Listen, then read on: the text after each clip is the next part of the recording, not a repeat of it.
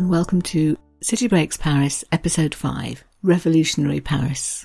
That defining moment in French history, and particularly in Parisian history. You have to say that the main place associated with it, La Bastille, no longer exists, but that doesn't mean you can't find traces of the revolution all over the city. And so in this episode, I'm proposing to offer a little bit of history first, and then a tour of three of the main places associated with La Révolution. That would be the Conciergerie, which we've already visited in a medieval context, but where there's a lot more to learn about the revolution, and the Place de la Concorde, that central square where so many people lost their lives, and then thirdly, the Musée Carnavalet, which is actually the Museum of French History, but which has some very good exhibits on this particular period. So, to start with then, what actually happened? It's basically the story of the sans-culottes, which sounds like the people with no trousers in modern French, but actually referred to those people who wore long trousers, as opposed to the knee breeches that the posh people wore. So the revolution was basically the rise of the sans-culottes to, as they put it, end hunger, poverty and oppression. If we don't rise up against the rich, they said, we will all be done for. And to start right in the thick of it, in July 1789, there they were, in central Paris, throwing the government out of the Hôtel de Ville and setting up a National Guard and generally trying to take over. There were mobs rampaging through the city, opening up debtors' prisons, sparking riots all over the city, and eventually attacking the Invalides, which of course was the centre of the army base in Paris, because they knew that there they could get plenty of weapons. They actually looted 32,000 muskets and 10,000 pounds of gunpowder, because they were en route across the river to the Bastille prison, which, as they thought, contained large crowds of political prisoners. They were going to storm it and set them all free, and a pretty fierce mob they were. We have the words of an Englishman, one Edward Rigby, describing what he saw thus: "As we pressed more to the centre of the crowd, we perceived two bloody heads raised on pikes, which were said to be the heads of the Marquis de Launay, governor of the Bastille, and of Monsieur Flesselles. It was a chilling and horrid sight." Well, the mob was successful, as I'm sure you know. The Bastille had fallen, prisoners were set free. It turned out, in fact, that there only thought to have been about 7 of them there, so it wasn't quite the grand gesture that maybe they'd been hoping for, although it is the day on which the French Revolution is deemed to have begun. It wasn't long before they were exaggerating the number of people they'd set free and celebrating wildly. This, of course, was on July the 14th, the day which, ever after in French history, is known as Bastille Day, and is the day on which celebrations take place to remember the triumph of the people over their oppressors during the Revolution. It wasn't until a year later that the Bastille was razed to the ground, but destroyed it eventually was, and so, of course, you can't visit it today. But we do have some written records telling us quite a lot about what it was about. It had actually been set up for political prisoners, people who would be brought along by guards who had a mysterious lettre de cachet, which simply told the prison governor that he was to receive this individual, question him and detain him until further orders. Its reputation today is for a place that had terrible conditions, but history wonders whether perhaps that hasn't been slightly exaggerated over the years, not least, of course, by the works of people like Charles Dickens in his novel A Tale of Two Cities. It's thought that he got most of his information by going on a tour of the prison with somebody called Latude, who had been a prisoner himself and was very keen to exaggerate the damp straw, the chains, the terrible food, etc. But that if you read history books and accounts written by other people from the time, you get a slightly different take. Here, for example, is an extract from the prison diary itself, written by the guards, about Latude during his imprisonment. Quote, "He sends for us at 8 o'clock in the evening to tell us to send his turnkey to the market to buy fish, saying that he cannot eat eggs, artichokes or spinach. He is just as exacting on meat days. He swore like a trooper and said to me, 'Commander, when I am given fowl, it should at least be well basted.'" I don't think anyone's saying that some people weren't imprisoned for dubious reasons, or that some people endured hardship and awful conditions. It's just that there's another side to it too. So the Bastille storming is seen as the beginning, but things took on a pace shortly after that. In October of the same year, for example, Parisian women took action. They started with a bread riot in a square called Place de Grève. They found a baker who they thought was cheating them and were furious and wanted him hanged.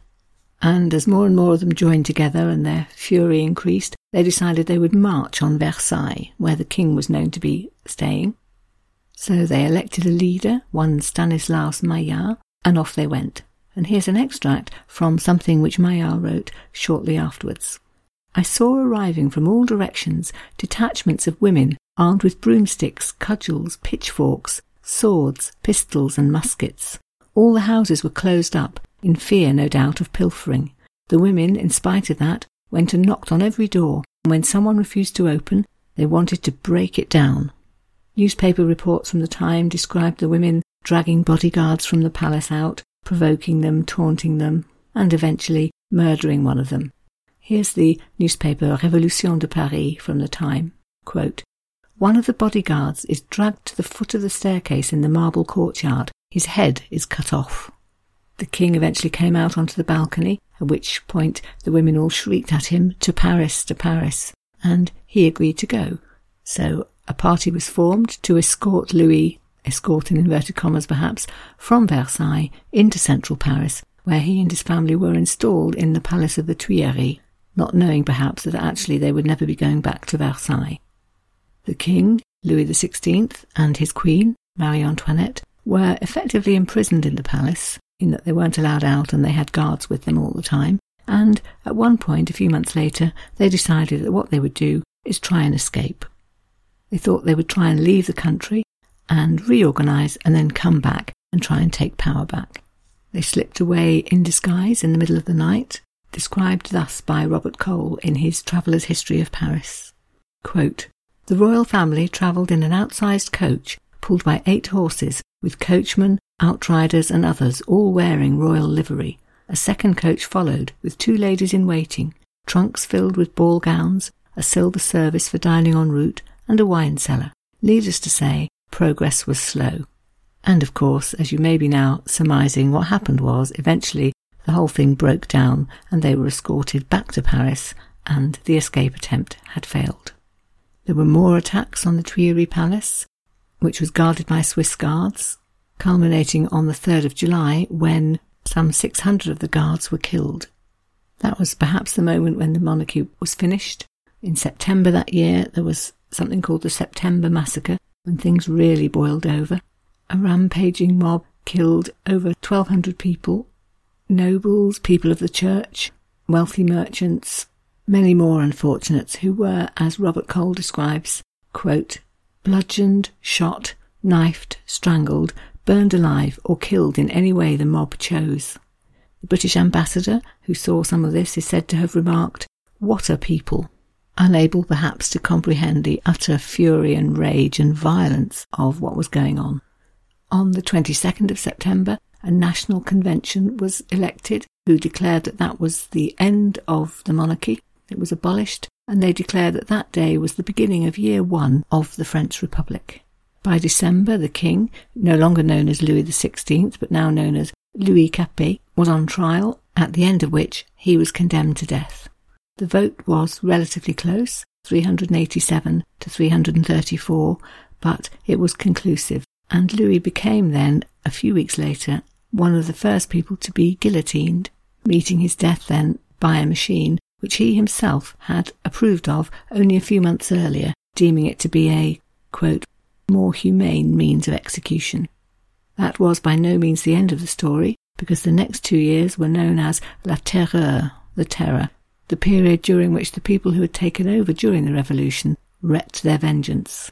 They were run by a committee known as the Committee of Public Safety, hugely ironic, and they sat in a tribunal in the upper room of the Conciergerie, a court in which all sorts of people were tried and condemned to death. A period in which all kinds of rules of society and organising things were overturned, so being very anti-religion, the revolutionaries got rid of the Christian calendar and decided they would have a new calendar, and they went metric, so the new year was going to have 10 months in it, consisting of 3 10-day weeks, and they were all given names to do with agriculture or crafts, so names for the people. March and April, for example, became Germinal, the season in which seeds germinated. They decided to get rid of all titles. You weren't even allowed to call anyone monsieur or madame anymore, because everybody was citoyen, citizen, or the feminine, citoyenne. They renamed all sorts of buildings and places in the city. So the square that had been known as Place Louis XV, Louis XV Square, was renamed Place de la Révolution.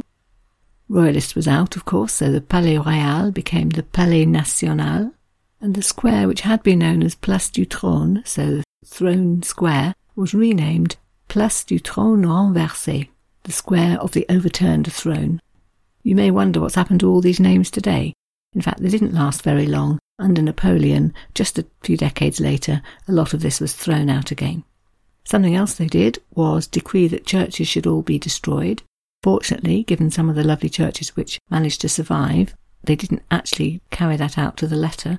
It's thought that about a dozen were actually pulled down, but many more were damaged in rioting, and lots of other churches were redesignated, given other roles in life. So the glorious Sainte-Chapelle, for example, became a place to store flour. Saint-Germain-des-Prés was taken over and used as a meeting hall for revolutionary meetings. They were just finishing off a new church to be known as the Church of Sainte-Geneviève, Sainte-Geneviève being the patron saint of the city, but that was not going to be allowed to continue, so they renamed that building the Panthéon, the Pantheon. That, of course, has lasted to today. It was decided it would be a mausoleum for French heroes. And even Notre Dame didn't escape completely. It was converted into something called a Temple of Reason, where meetings and events would be held that celebrated reason rather than religion. So then, so much for a quick rundown of the very, very main things that happened.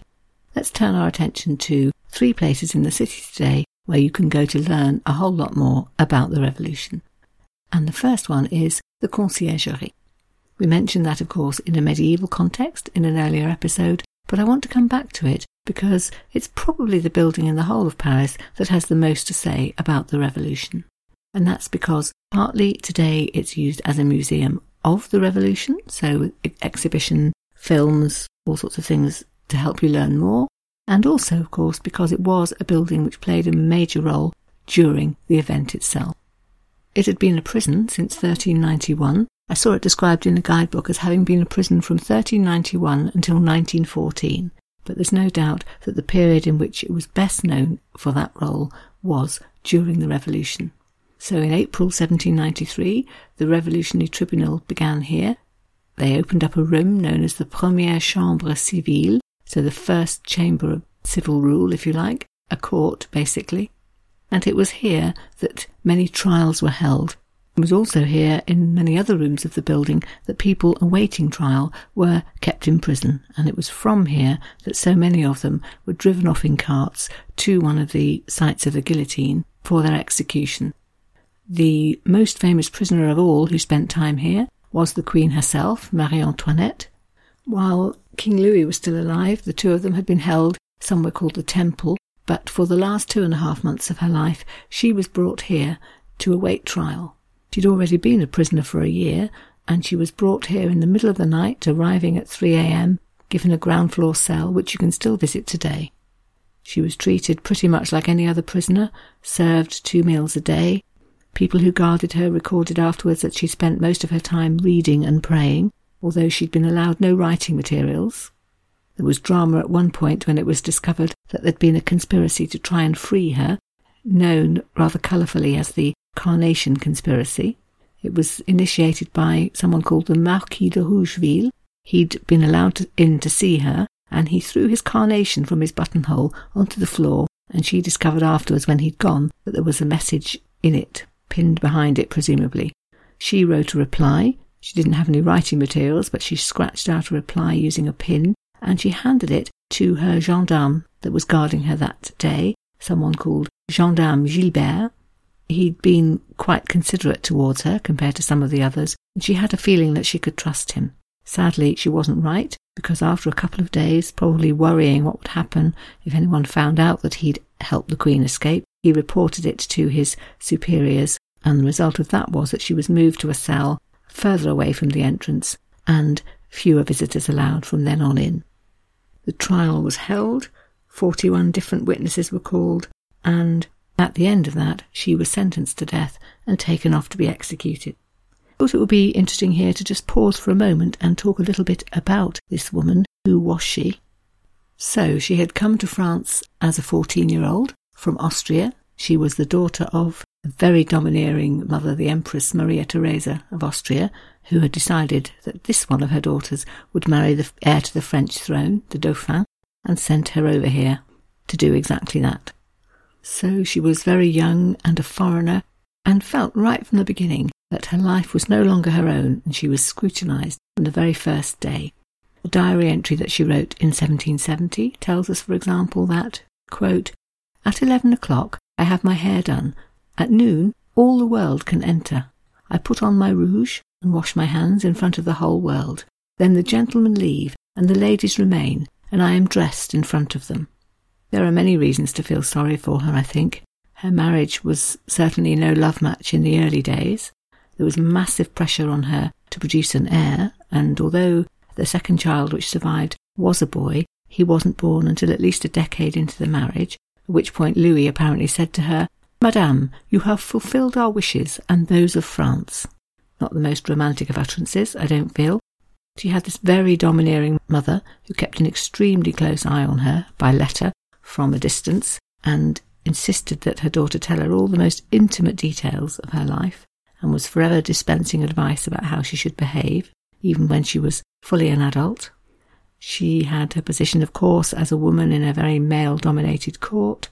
The public didn't like her. They called her the foreigner or the Austrian, and I think you have to pity her for all those reasons.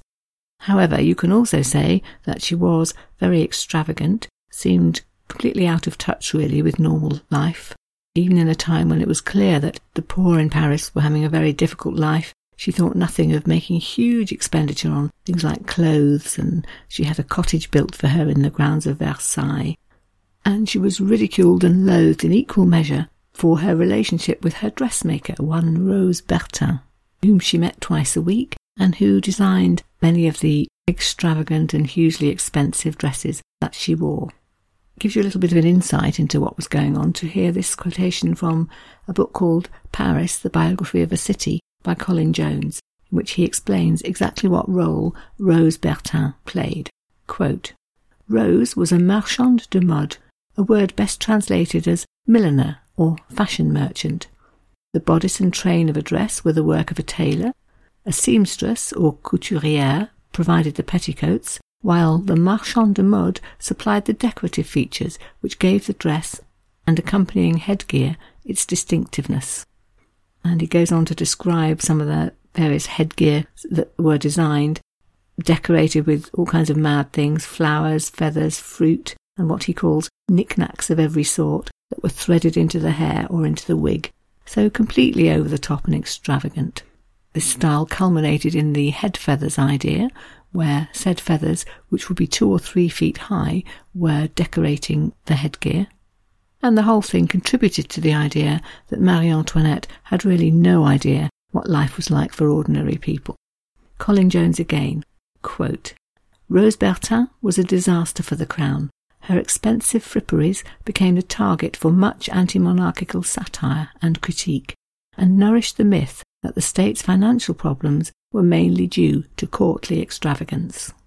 Rumours were rife about all sorts of other things, for example that Marie Antoinette had slept with regiments of guardsmen, the phrase that was used at the time, and also that she took lesbian lovers. And then, of course, there's the infamous remark that she's said to have made about, if the poor don't have any bread, why don't they simply eat cake? It's thought today that she didn't actually say those words, but the point is, because of the way she behaved, once this rumour spread, people believed it. She certainly could have said it, they thought, and that is what doomed her in the end. But descriptions of her on the first day of her trial do make for very sad reading. Antonia Fraser, who wrote the definitive biography of Marie Antoinette, described her as looking ghastly, a white-haired woman with sunken features. And her description of Marie Antoinette standing at the witness box, gawped at by all the people who'd come to ridicule her and wish her evil, makes for some quite sad reading, I feel. Quote, "She was nevertheless entirely composed, as she stood in her widow's weeds, the worn black dress patched, and took the oath in the name of Marie Antoinette of Lorraine and Austria, widow of the King of France, born in Vienna. And then she goes on to relate how the courtroom was full of market women who certainly wished her no well, and whose petty vengeance was shown in ways, for example, the serving women who were charged with bringing her food in the middle of the day would make a point of spilling much of the soup on the floor on the way, so that by the time it arrived there was practically nothing left to eat. And it's said that she maintained this dignity right through the trial, and even, in fact, on the day of her execution. The night before her execution, she wrote to her sister-in-law, Louis's sister Elizabeth, using the following words, quote, "I have just been condemned to death, not to a shameful death, that can only be for criminals, but in order to rejoin your brother. Innocent like him, I hope to demonstrate the same firmness as he did at the end. I am calm, as people are whose conscience is clear. My deepest regret is at having to abandon our poor children. You know that I lived only for them, and for you, my good and tender sister."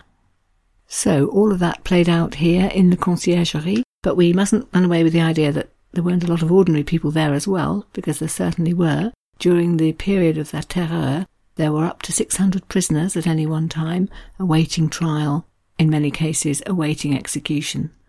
Contemporary descriptions tell us of the terrible overcrowding, the rat-infested conditions where fever spread easily, the fact that the luckier, in inverted commas, people who were able to pay for a bed got a sort of camp bed that was shoved in a room with 4 or 5 other people, but that everybody else had to sleep on straw being la paille, and therefore they were known as les pailleux. There are descriptions of the jailers coming round every evening, reading out the names of those who were to be tried the next morning.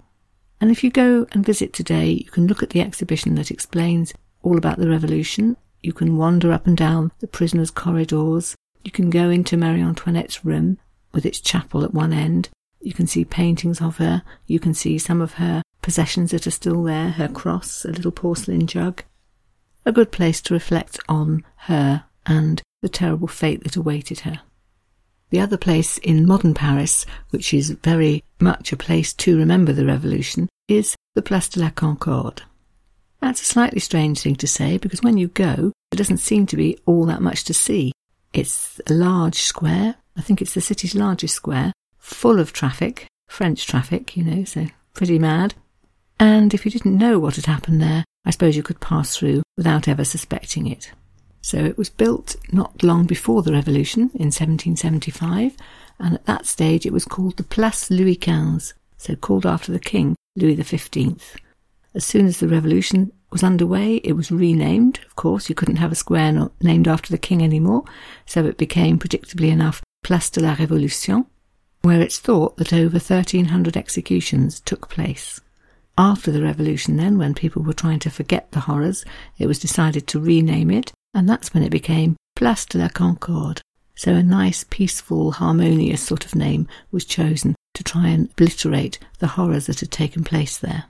But the fact remains it was one of 3 main places in the city where executions were carried out, starting in 1789 when the statue of Louis XV, which had been the centrepiece of the square, was torn down and replaced by a scaffold with its guillotine. And it's the square where some of the most notable executions took place, starting, of course, with that of Louis XVI, on the 21st of January, 1793, after a 2-month trial.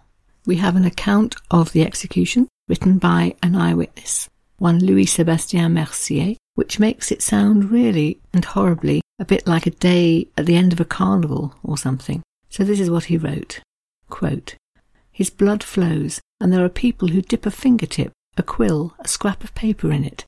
There is one who tastes it and says, 'It is vilely salt.' An executioner at the scaffold side sells small bundles of his hair. People buy the ribbon that tied it. Everyone carries off a small fragment of his clothing or some other blood-stained remnant from the tragic scene. I saw the populace go by, arm in arm, laughing, talking, as if returning from some festivity." In her biography of Marie Antoinette, Antonia Fraser describes the same scene from a different viewpoint. She writes how Marie Antoinette and Louis's sister Elisabeth and the 2 children were imprisoned in the temple when this scene took place, from which they could hear some of what was happening. And this is what she wrote. There was an extraordinary silence over the city that morning, explained by the fact that the main gates had been locked and the usual bustle was therefore stilled. It was the sound of drumming shortly before 10:30, followed by loud shouts of joy from the frenetic spectators that told the listeners in the tower that the king was dead. Marie Antoinette could not speak. She was imprisoned in her own silent world of agony. But Elizabeth broke out, amid the piercing cries of the children. The monsters! They are satisfied now. 9 months after that, of course, it was Marie Antoinette herself who followed her husband to the Place de la Révolution. She was driven there in a cart from the Conciergerie, wearing a simple white cotton dress with her hands tied behind her back. Her hair had already been shorn in preparation, and we know this partly from a sketch drawn of her by the artist Jacques-Louis David, which you can now see in the Louvre. He apparently was standing on the roadside as the cart went past, and he captured it in his drawing. One of the ironies of the revolution was that some way into it, some of the people who'd played a leading role in organising it met their own death as factions arose and people turned one against another. And one of these was Georges Jacques Danton, who'd been a powerful figure, but then he fell out with some of the other extremists because he wanted to advocate some measure of clemency. They didn't like that, so they sentenced him to death. And again we're left with an eyewitness account of how he was the last person that day to appear on the platform, which was already soaked with the blood of his friends. It was at nightfall, so he and the guillotine made what's described as a horrible statue against the sky, a silhouette. And the writer, a poet called Arnaud, goes on to write the following, quote, "Time cannot erase the horrible pantomime from my memory. I recall the full force of my feeling at Danton's last words, which I did not hear myself, but which were passed round with horror and admiration. Make sure you show my head to the people. It is worth seeing." So, as you stand in or near the Place de la Concorde, think of all these things. You might fall to wondering, by the way, what that massive Egyptian obelisk is doing in the middle of the square. That's actually absolutely nothing to do with the revolution. It was a gift made to Louis Philippe in 1831. It had come from the Temple of Ramses at Luxor. It was a gift to the French nation, and it's thought that Louis Philippe, looking as you do when someone gives you a knick-knack for somewhere to put it, hit on this square, thinking that it would detract from the square's bloody history. It would be something to look at that would perhaps take people's minds off the terrible events which had taken place there only 4 decades earlier.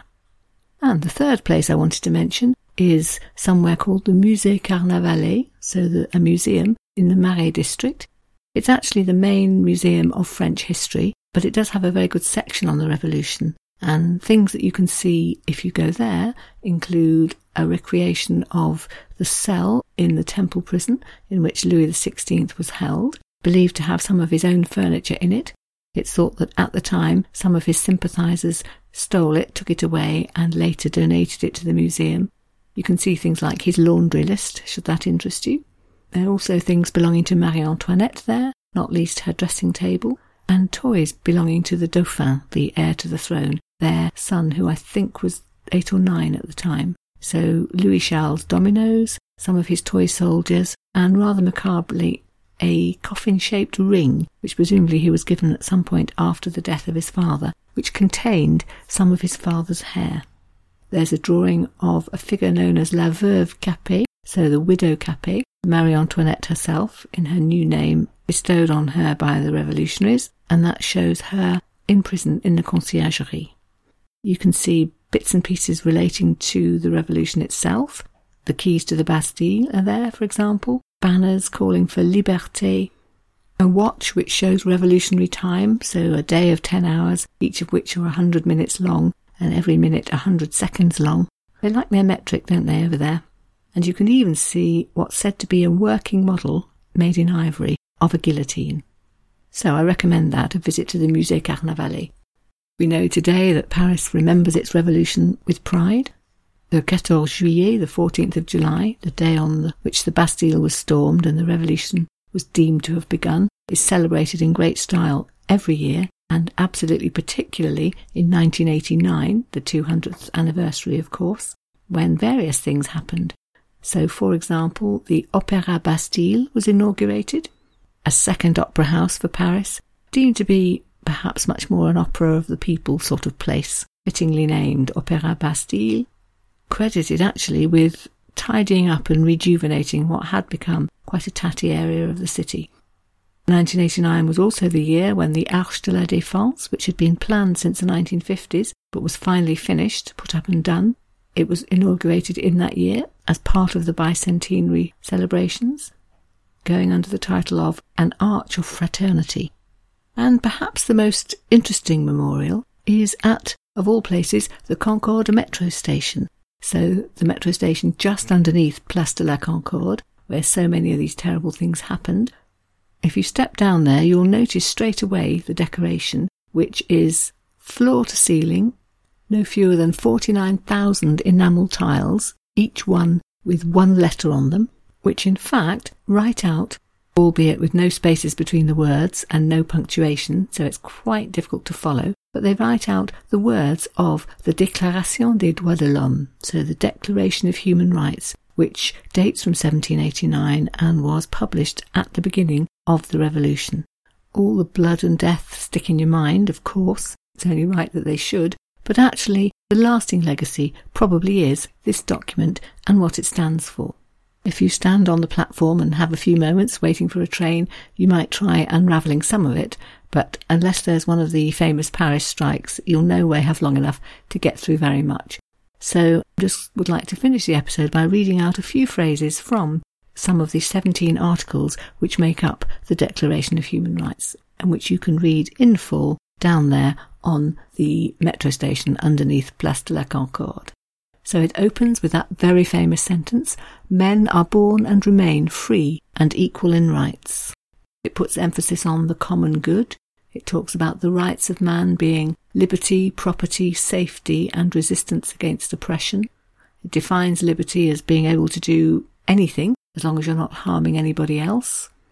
It pins down what the law is for, to forbid actions which are harmful to society, and stresses that the law should be the same for everybody. It describes how nobody should be arrested or detained unless they have done something against the law, emphasises the idea of people being presumed innocent until declared guilty, and states too that, quote, "the free communication of thoughts and of opinions is one of the most precious rights of man." So some of the most fundamental principles of society in all Western countries pinned down right there in the Declaration of Human Rights, dating from the French Revolution, which took place right here in Paris. I will come back to one or two aspects in a much later episode when I'm going to talk about books that can inform your visit to Paris. We'll have a closer look at Antonia Fraser's biography of Marie Antoinette, perhaps a closer look at The Tale of Two Cities, which has got some gloriously descriptive scenes of revolution in the streets of Paris. So the topic hasn't gone away completely, but next week we are indeed going to move on in history actually, and talk about Napoleon's Paris, which will be a chance for a little more history, hopefully not too much, but definitely a visit to some of the places in the city most connected to him, notably the Invalides and, of course, that famous Parisian monument, the Arc de Triomphe. So I hope very much that you'll be there to join me for that, and that you found today's episode interesting and something that will inform your next visit to the lovely city of Paris. Just remains for me then to sign off. Thank you very much for listening. Merci. And to say goodbye. Au revoir.